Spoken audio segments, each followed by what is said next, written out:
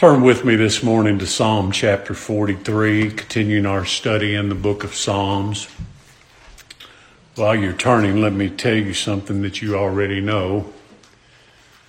Sinners who profess to be believers believe one or two things concerning salvation. Salvation is either by the works of man or salvation is by the grace of God. One of the two. It can't be both. Salvation is granted or merited by man's own worth, or salvation is merited only by the infinite worth of the Lord Jesus Christ. Can be both. One or the other. You are saved by keeping the law perfectly, or you're saved by the keeping of the one who did. Amen.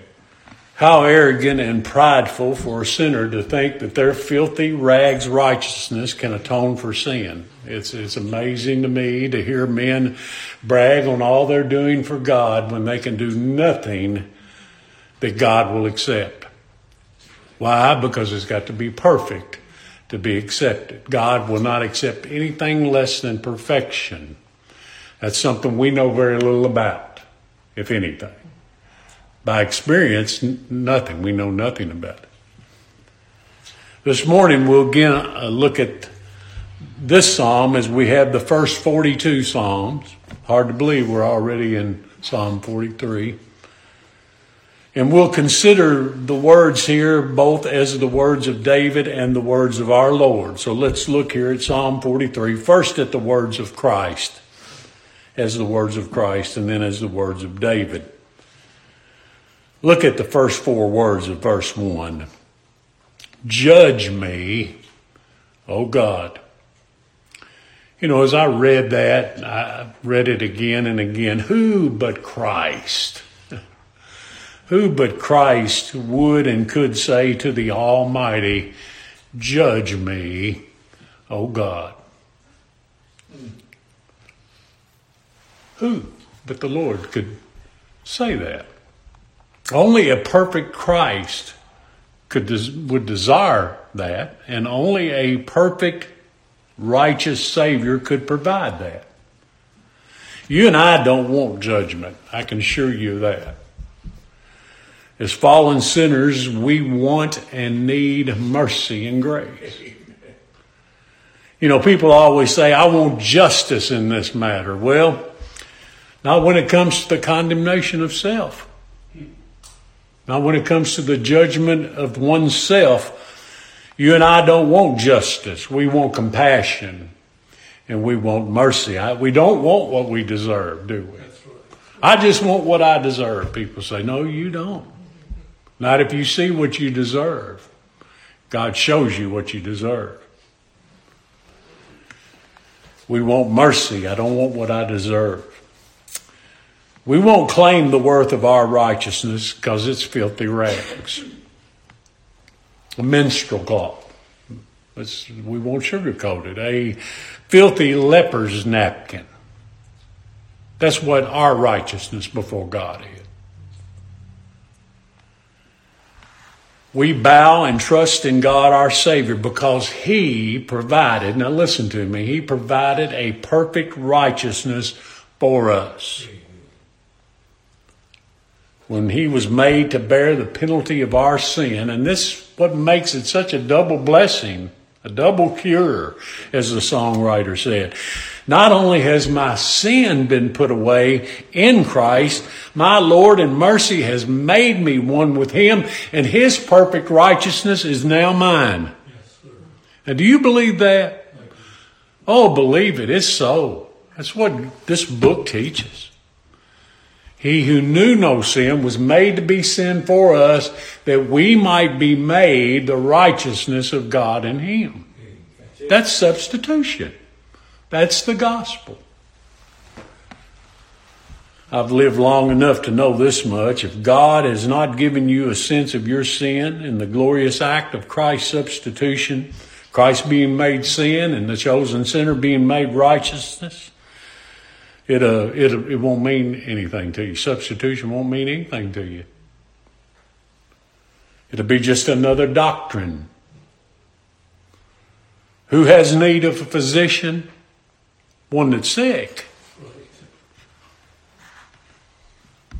A self-made man has no need of a physician. He hasn't seen his condition.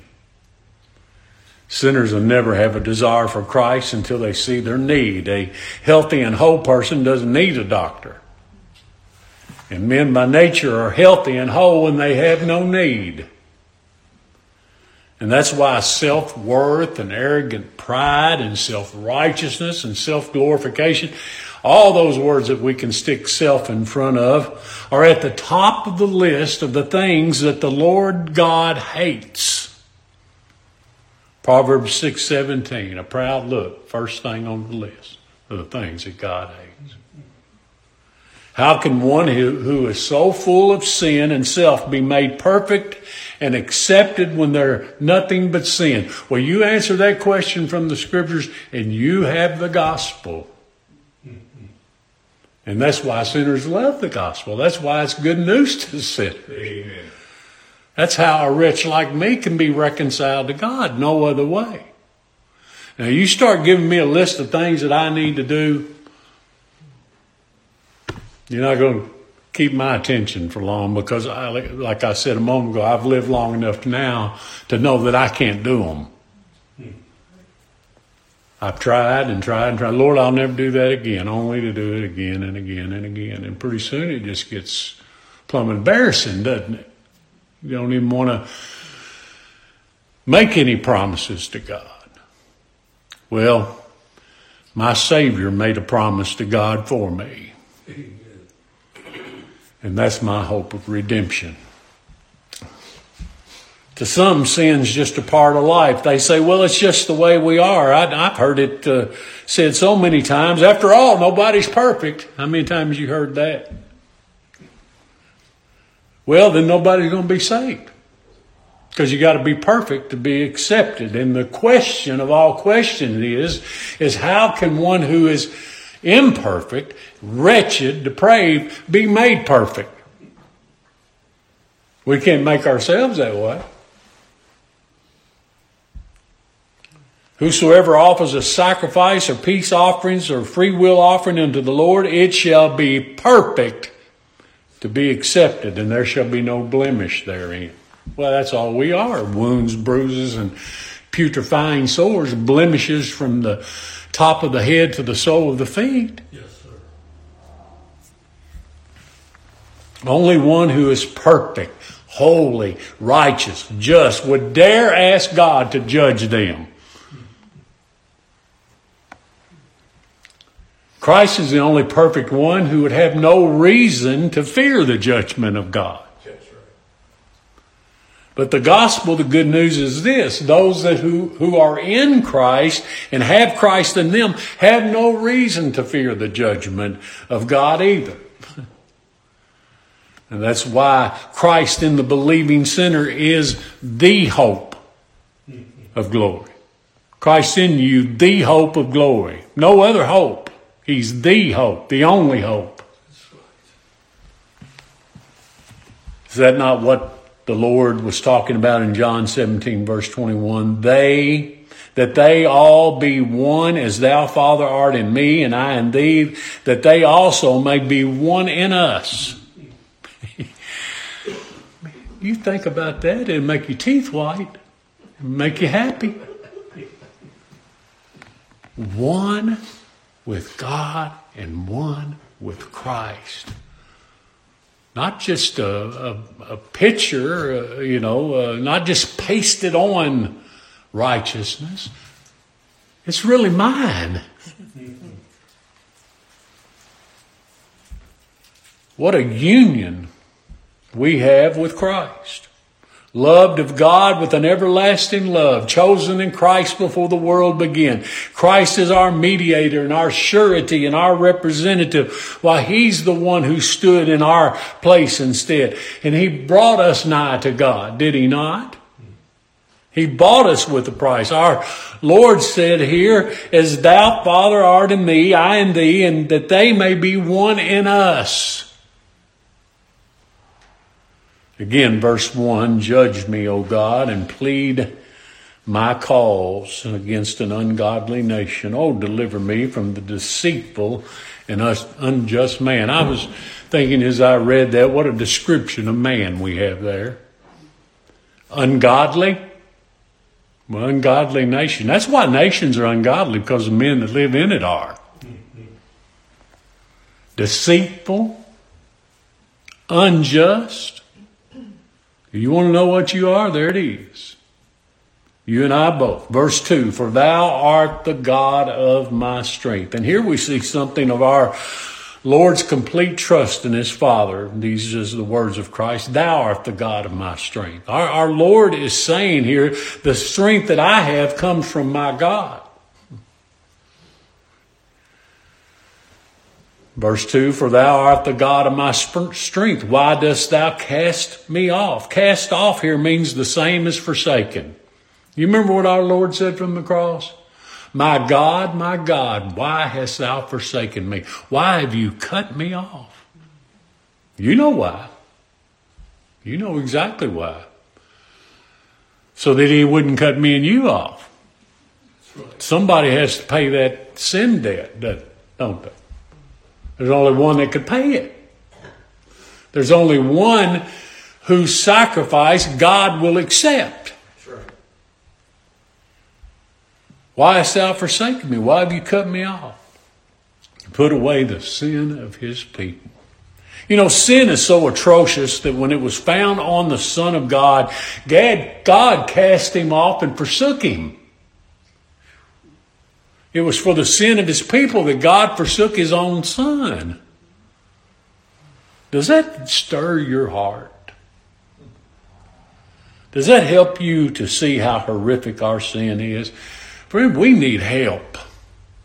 We need help. Our Lord says there in verse 2, why go I mourning because of the oppression of the enemy? When I think about God the Son, the perfect God-man, mourning and grieving and sorrowing, I admit that I'm in deep waters that I can't explain. But I know this, it was for the sin of the people that God put on him that caused our Lord to cry, my soul is exceeding sorrowful even unto death, because death is what it took to put our sin away. The wages of sin is what? Death. The soul that sins, it shall what? Die. Our Lord was a man of sorrows. Grief had been such an enemy to our Lord that he was well acquainted with it.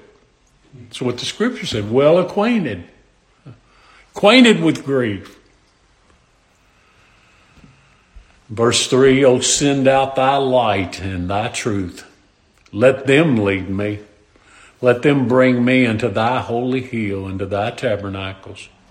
I think about what God said. He said, I've set my king upon my holy hill. My holy hill of Zion. That's what our Lord's praying for here. What men meant for evil, God meant for good. Don't you love that? I love when God does that. Men meaning for evil. Well, give me an example. Men with their wicked hands took and crucified the Lord of glory, but it was by the determinate counsel and foreknowledge of God. What men meant for evil, God meant it for good, and good it was.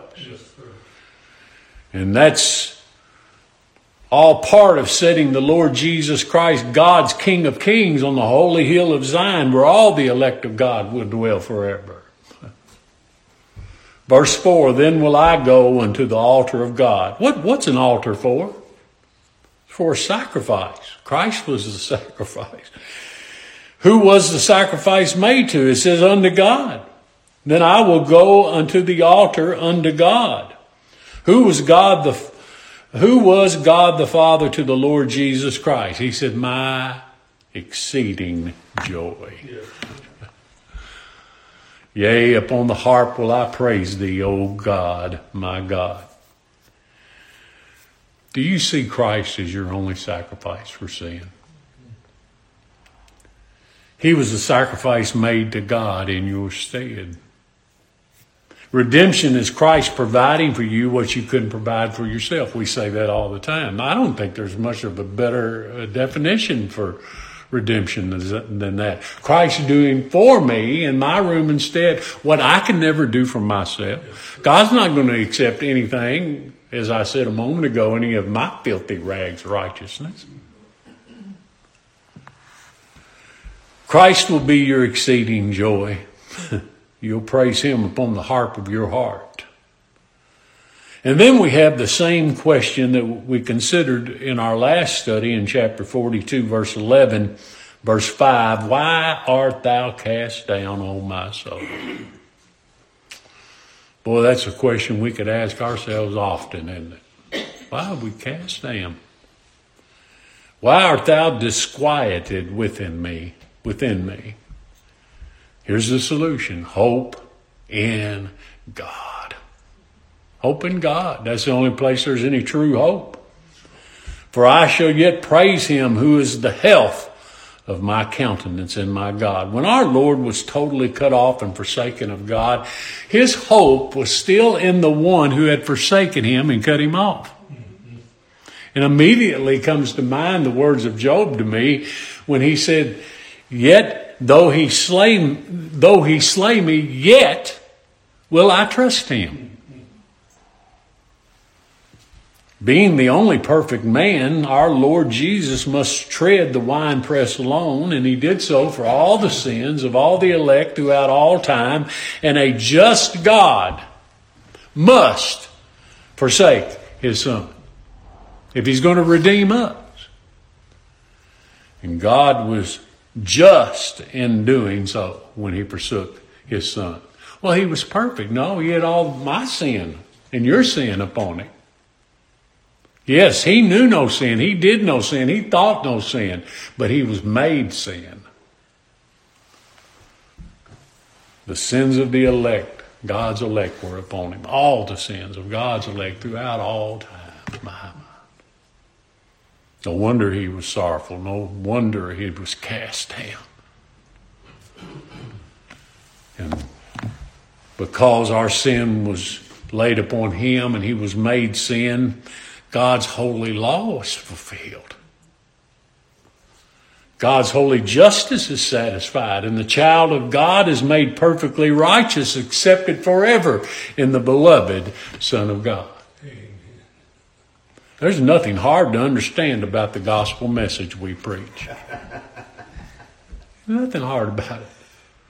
It simply takes a broken, humiliated sinner to need it, and it takes a divine revelation from God to believe it. Amen. But it's not hard to understand. Christ did for me what I couldn't do for myself. Is there anything hard to understand about that? When our Lord died on the cross in our room instead, he took the full blow of God's justice, judgment, condemnation, and wrath as a man. And that's why God can justly accept his sacrifice. The blood of a man was shed, but it was also the blood of God. Amen. And only God's blood could satisfy God's justice. Amen.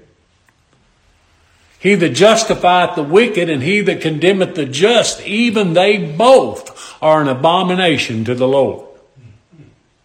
Proverbs 17:16. Because Christ was the God-man, because he was a perfect man, a just and righteous man, he could not be condemned.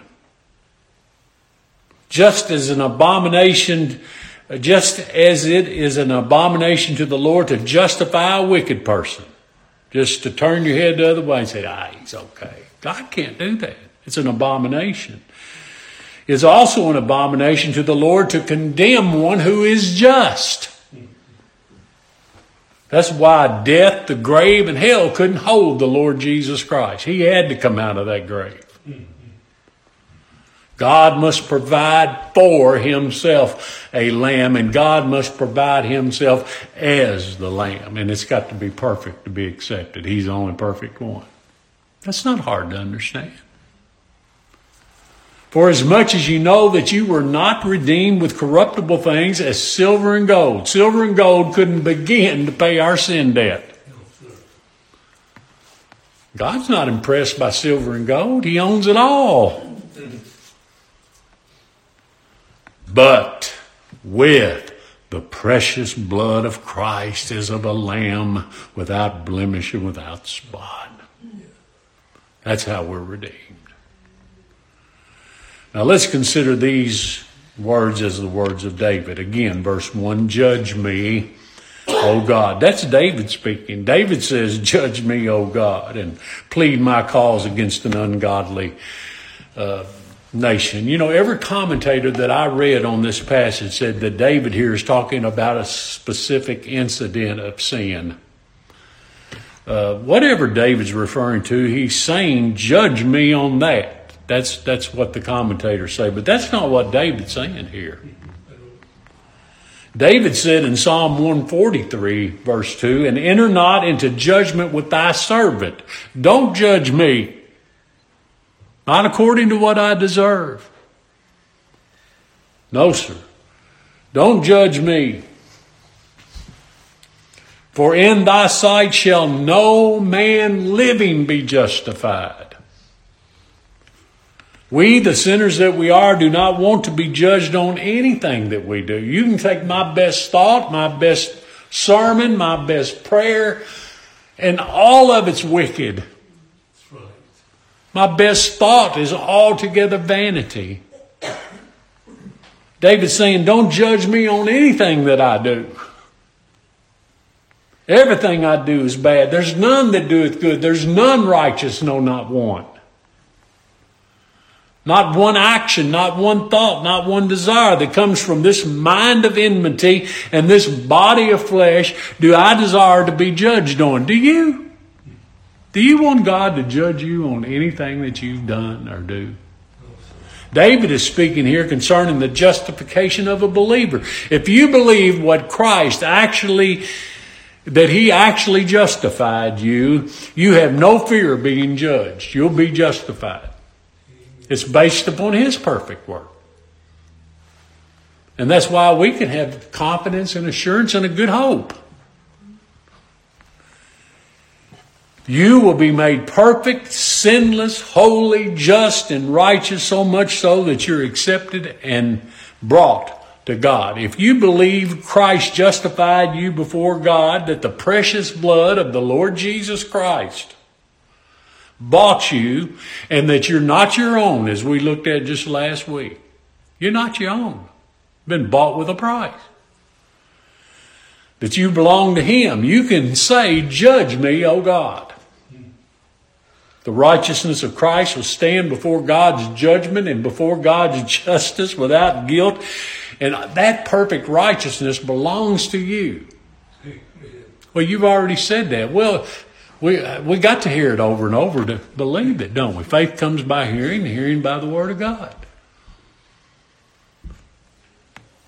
I've heard a lot of folks say, well, preacher, you said that more than once. Meant to say it more than once. Oh, how I pray that God give us a true revelation and a true understanding of our true standing before God. David said, plead my cause against an ungodly nation. My advocate with the Father. Now listen, he never lost a case. Not one. He's got a perfect record. He's defended the chief of sinners. Thieves, extortioners, adulterers, fornicators, you name it, murderers. He's defended them all in the holy court of God's justice. And every single soul that had the Lord Jesus Christ to plead their cause has been found innocent, not guilty, justified, and acquitted. Deliver me from the deceitful. My margin there says, a man of deceit and iniquity. An unjust man. Verse 2, for thou art the God of my strength. Has God shown you that you don't have any strength? See, that's men's problems. First, they imagine that they've got some strength to do something good in order to be saved. Well, that's the first mistake that we make, because we don't have any strength. We don't have any ability. No ability whatsoever. No man can come to me. No man has the ability to come to God. You want to talk about man's will? First and foremost, you don't have the ability to come to God. And then you add on top of that, no man will come to me that he might have life. You're not willing to come. You're unable and unwilling. You can't save yourself. Can't keep yourself. Only way we can be saved and kept is by the strength of God. Paul said, I can do all things. How, Paul? He said, through Christ which strengtheneth me. The Lord said, without me, you can do nothing. He didn't say, without me, you can do a little or most things. He said nothing. Can't do anything. Nothing. You know, I looked up this morning out of curiosity what the definition of nothing was. And you know what it was? Not a single thing. Without me, you can not do a single thing. Isn't that something? It's truth, isn't it? Can't do a single thing. How can anyone say, haven't we done many wonderful works in thy name? Do you remember what the Lord called those works? Or them that did them? Workers of iniquity.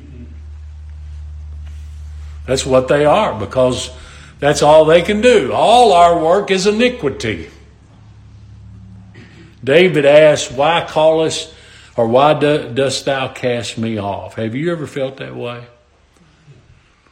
That's the way David felt. And I tell you, you'll feel cast off and you'll feel forsaken if you look within. And this is something that I've learned. The Lord's taught me by His grace over the last few years. Man, don't look within for anything. David says, why go I mourning because of the oppression of the enemy? David is talking about mourning over sin. You know, sin is our greatest enemy. Sin so oppresses us. But what a blessing it is to mourn over sin when you think about it.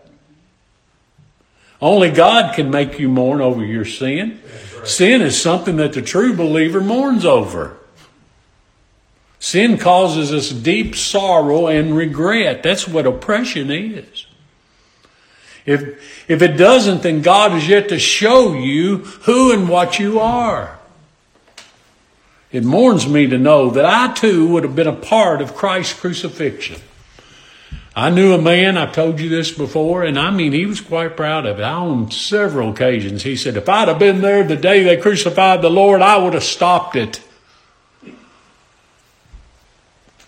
No, you wouldn't have. You'd have been right there yelling, crucify him with the rest of them. Yes. And I, by God's grace, know that. And I'm so sad over that. But God's made me to mourn over it.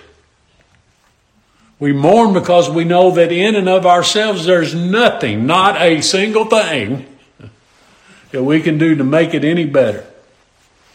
And I know David is speaking of mourning over sin because he exposes his enemy here as the enemy. Did you notice that? We read over these little words and we need to slow down. He exposes sin as the enemy. Sin is the enemy. Specifically, the sin in me is my greatest enemy. The enemy, the sin within, caused Job to abhor himself. The great enemy of sin, the sin within Isaiah, caused him to cry, woe is me. I'm undone. I'm a man of unclean lips, and everyone around me is in the same condition. Woe, great sorrow and distress to me and within me. Sin is what I am. Isaiah said, I am undone. And the only way we can be done is if Christ finished it for us. Amen. The enemy, the sin within, caused Paul to cry, O wretched man that I am, who shall deliver me from the body of this death? And oh, what oppression comes from the enemy of sin. My old man, my old nature, my sin. Who shall deliver me from these enemies?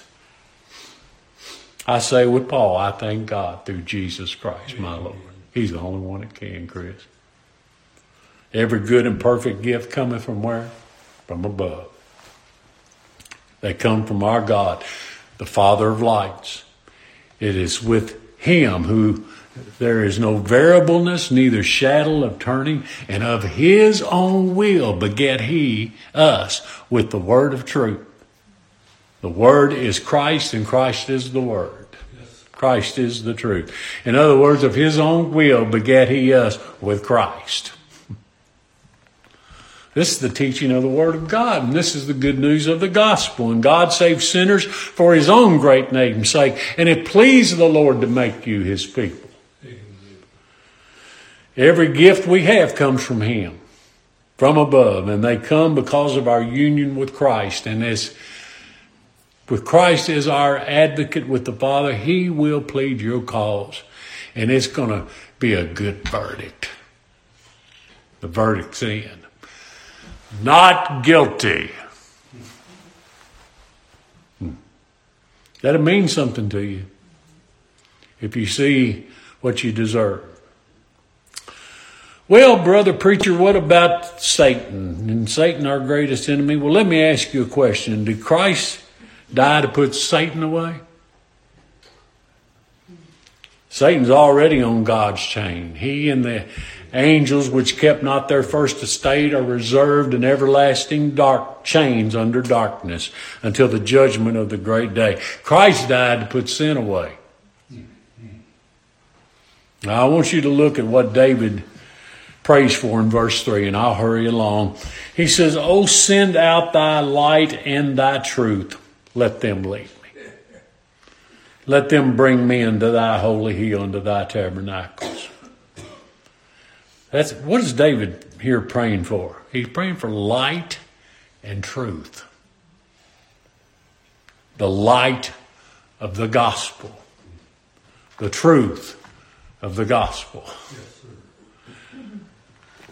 I've seen her in my mind so many times. She's caught in the very act of adultery, the scripture says, and brought before the Lord. And the scribes and the Pharisees said to the Lord, she was caught in adultery in the very act.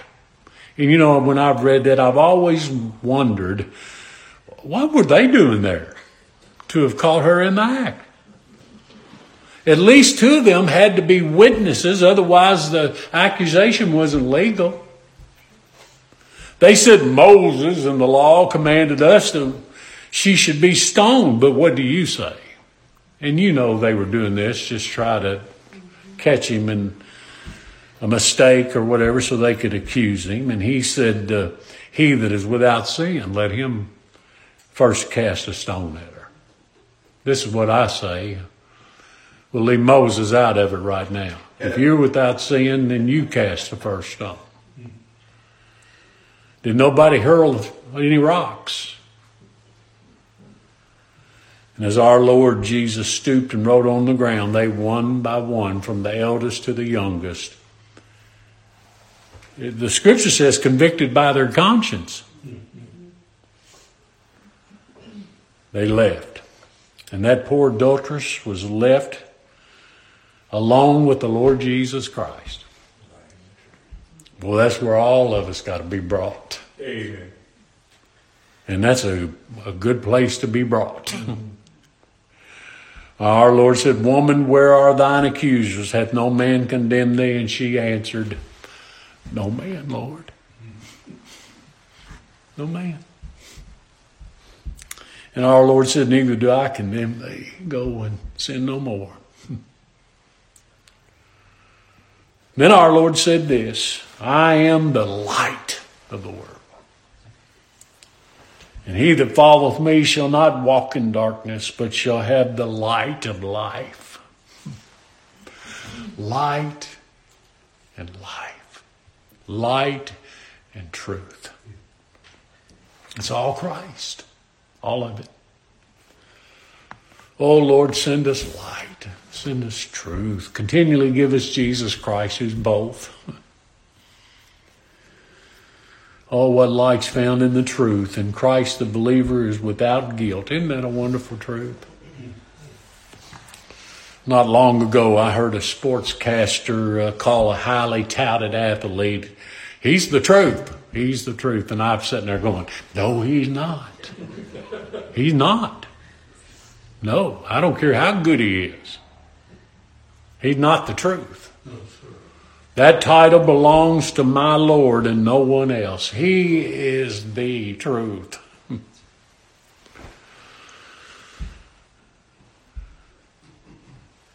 Verse 3 again, let thy light and thy truth lead me. Don't leave me to lead myself. If you do, I'm heading for a ditch. And not only let the light and truth lead me, but Lord, let them bring me. You see that? I need to be brought. I must be brought, or I'll never come. I cannot come, as I've already said. No ability, and I will not come because I don't have any willingness. I must be made willing when? In the day of his power, in the day of his strength, as we've already read. Got to be brought. Jesus Christ died, the just for the unjust, that he might what? Bring. Amen. Carry is what the word means. Carry us to God like that sheep upon the shepherd's shoulder. Being put to death in the flesh, but quickened by the Spirit. Let me be found in Christ. That's the desire of every believer. Isn't that your desire? Yes, sir.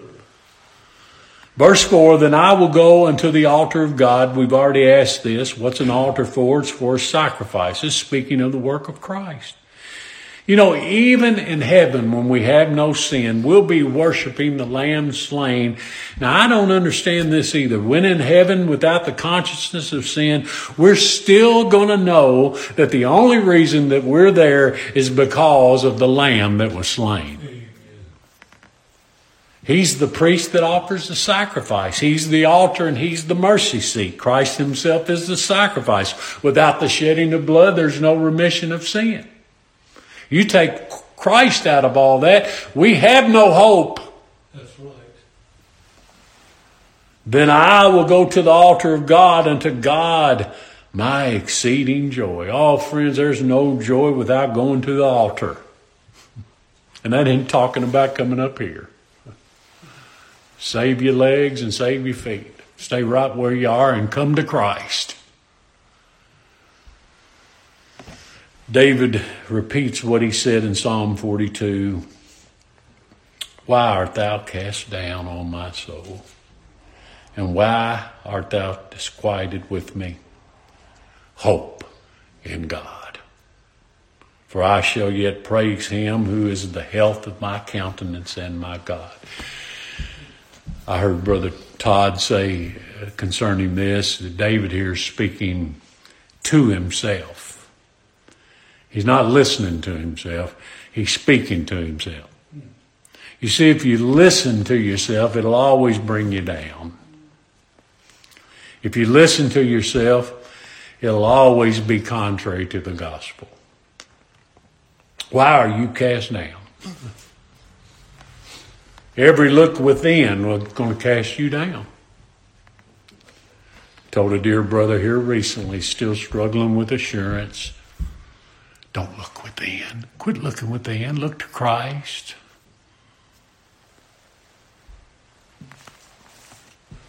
Brother Mahan once said, if you look to yourself, you'll be discouraged. If you look to others, you'll be disappointed. But if you look to Christ, you'll be saved. Isn't that the truth? You know, just last week, something was weighing heavy on my heart, and I just said it out loud without thinking about it. That's happening to me more often lately. I just hope it don't happen in public much. But I just said out loud before I even thought, David, what's wrong with you? I was talking to myself. Why are you cast down? What's wrong with you? Why are you feeling sorry for yourself? I was cast down because I was looking to myself. I was looking to within. We can't do that. So what do? It's always the same thing. We hope in God. The God who is glorious, the God in whose hand we are, the God The God that is too wise to err. The God is too kind to be cruel. The God who makes you accepted in the beloved. There's always a reason to hope in God. He's the health of my countenance. I'll leave you with this. That word health there in verse 5, in the original translation, it comes from the Hebrew word that means salvation. And the word, that's the word health. And the word countenance means acceptance. So Jesus Christ is the salvation of my acceptance. Accepted in the beloved. Same thing Paul was talking about in Ephesians. Jesus Christ is the salvation of my acceptance. No other way to be accepted except in the beloved. Oh, may God be pleased to make it so for God's glory, our good, and for Christ's sake.